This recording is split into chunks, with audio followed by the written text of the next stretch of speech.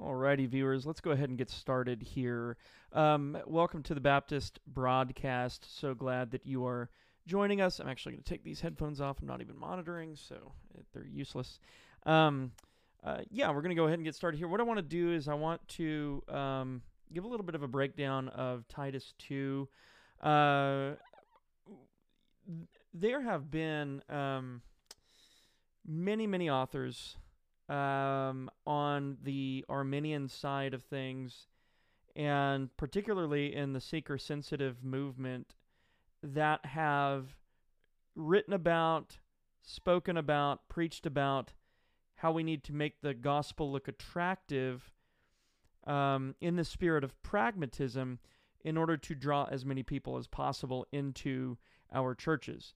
And we refer to that as the seeker-sensitive movement. And the seeker-sensitive movement has been with us for a very long time, maybe even since the 17th century or so. So the seeker-sensitive movement, and maybe not the 17th century, that might be a little preemptive, but the 18th century, perhaps, late 18th century, after the Great Awakening. And especially up through to the Second Great Awakening in the 19th century, the seeker-sensitive movement was perpetuated in many ways and encouraged in many ways. And the Arminian kind of theological underpinnings of that is, of course, the I guess you would say, the unbridled free will of man, a will that is unconstrained, as it were, by any divine forces, and they would go ahead and say by any natural forces. There is no sense in which we are prohibited or mechanically prevented from doing certain things, or ethically prevented from, for that matter, doing certain things according to our natures. We are free, as it were, to make a choice. Apart from regeneration, prior to regeneration, albeit as a result of having acted properly upon prevenient grace, which everyone has access to. We know the problems with that, okay? So I'm not going to go into the problems with that particular doctrine of prevenient grace, that model that they have and assume in much of their theology. But I will say that understanding of soteriology, which is the really the doctrine of salvation, has led to what we know today to be the seeker-sensitive movement. And what the seeker-sensitive movement says is that we need to attract the goats. All right, we need to attract the goats. It makes sense to attract the goats because, again, the goats are capable of their reason is not affected by sin to the extent that they will not, under any circumstances, choose the gospel until God, of course, changes them. Their reason isn't that inhibited. And you might say that their reason really isn't inhibited at all. They still have the power of choice in an ethical and mechanical sense. And what that has led to is basically, the ministry philosophy of, well, let's just put something attractive in front of them, and then they will come. They'll come to church, and then we'll have an opportunity to give them the gospel, and then of course they can make a free decision for Jesus. And this is where all the crusades have come from, and the raise your hand for Jesus, walk down the aisle, come down onto the baseball field, you're a Christian now kind of thing, right? This wooing people with music, wooing people with flashy lights, use any means necessary that are, of course, not explicitly sinful, in many cases at least, in order to bring these people in. Okay, so that's the seeker-sensitive movement. Now, there have been a lot of authors on the other side, Calvinists, who have written about why Christians are obligated to make the gospel look beautiful, and to use the abused term, to make the gospel look attractive. Now, nobody who's written that, I mean, Spurgeon has written about this. George Whitefield, Jonathan Edwards, some of the staunchest Calvinists in Calvinist history and in Baptist Calvinist history have written about how important it was to make the gospel look beautiful, to make the gospel look attractive. Even the Puritans wrote along this vein. Okay, and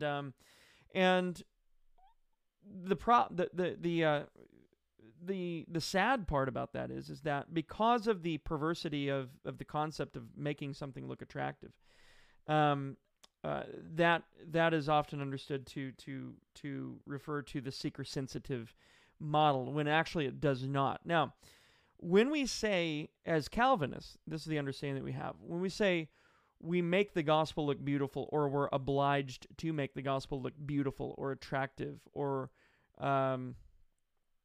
gorgeous, or whatever adjective you want to plug in there that would give off that same kind of sense. What we mean is that we need to show the gospel for what it is. So, we're just kind of using popular parlance to say that, right? Make the gospel look beautiful. Well, of course, the gospel is beautiful in and of itself. There's nothing we can do to increase its beauty, right? We might even be able to say, in as much as it's a reflection or a revelation of who God is, it's infinitely beautiful. And so there's nothing we can do to add to it. What that statement means when a Calvinist writes it is that we live in a way that accurately reflects the gospel, that our lives and our behavior and our obedience fits the gospel, and so accurately shows it to those who are around us, right? Those who fall within our sphere of influences. And so it's not saying that, okay, the gospel's not sufficient, we need to make it sufficient. Okay, that would be the seeker-sensitive movement. And by the way, there are a range of means that we can use that the Bible doesn't necessarily speak on, that we can use to do that with. Anything from laser shows to charismania to fog machines to concerts on stage on a Sunday morning.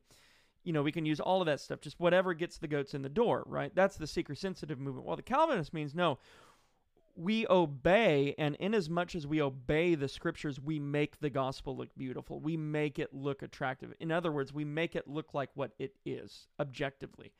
When a Christian goes on, just kind of spouting their devotion to Christ and His gospel, and then their lives look like total garbage, that is actually doing something to hinder the gospel. It's actually doing something to make the gospel look bad.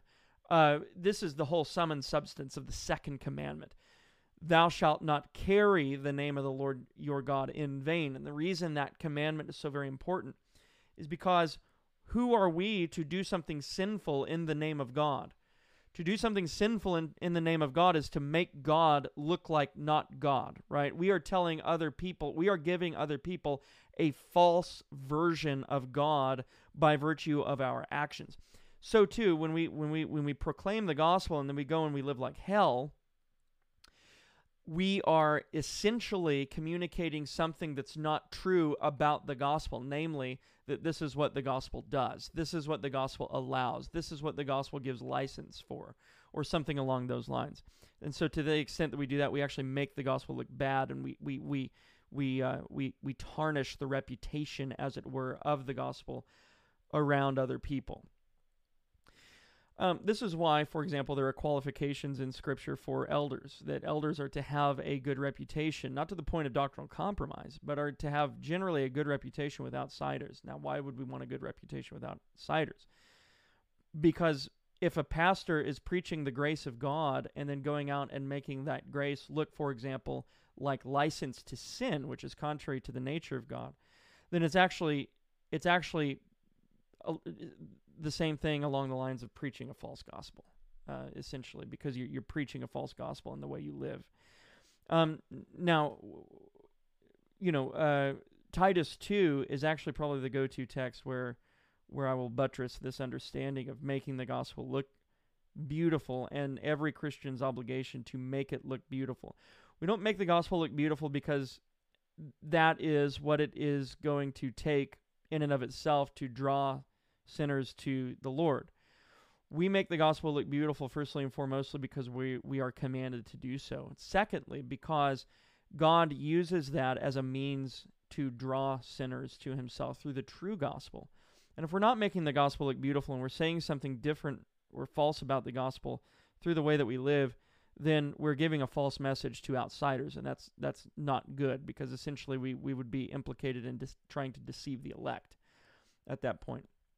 So Titus 2 is one of the greatest source texts for this concept of making the gospel look beautiful in an other than seeker-sensitive sense. This is not a seeker-sensitive concept here.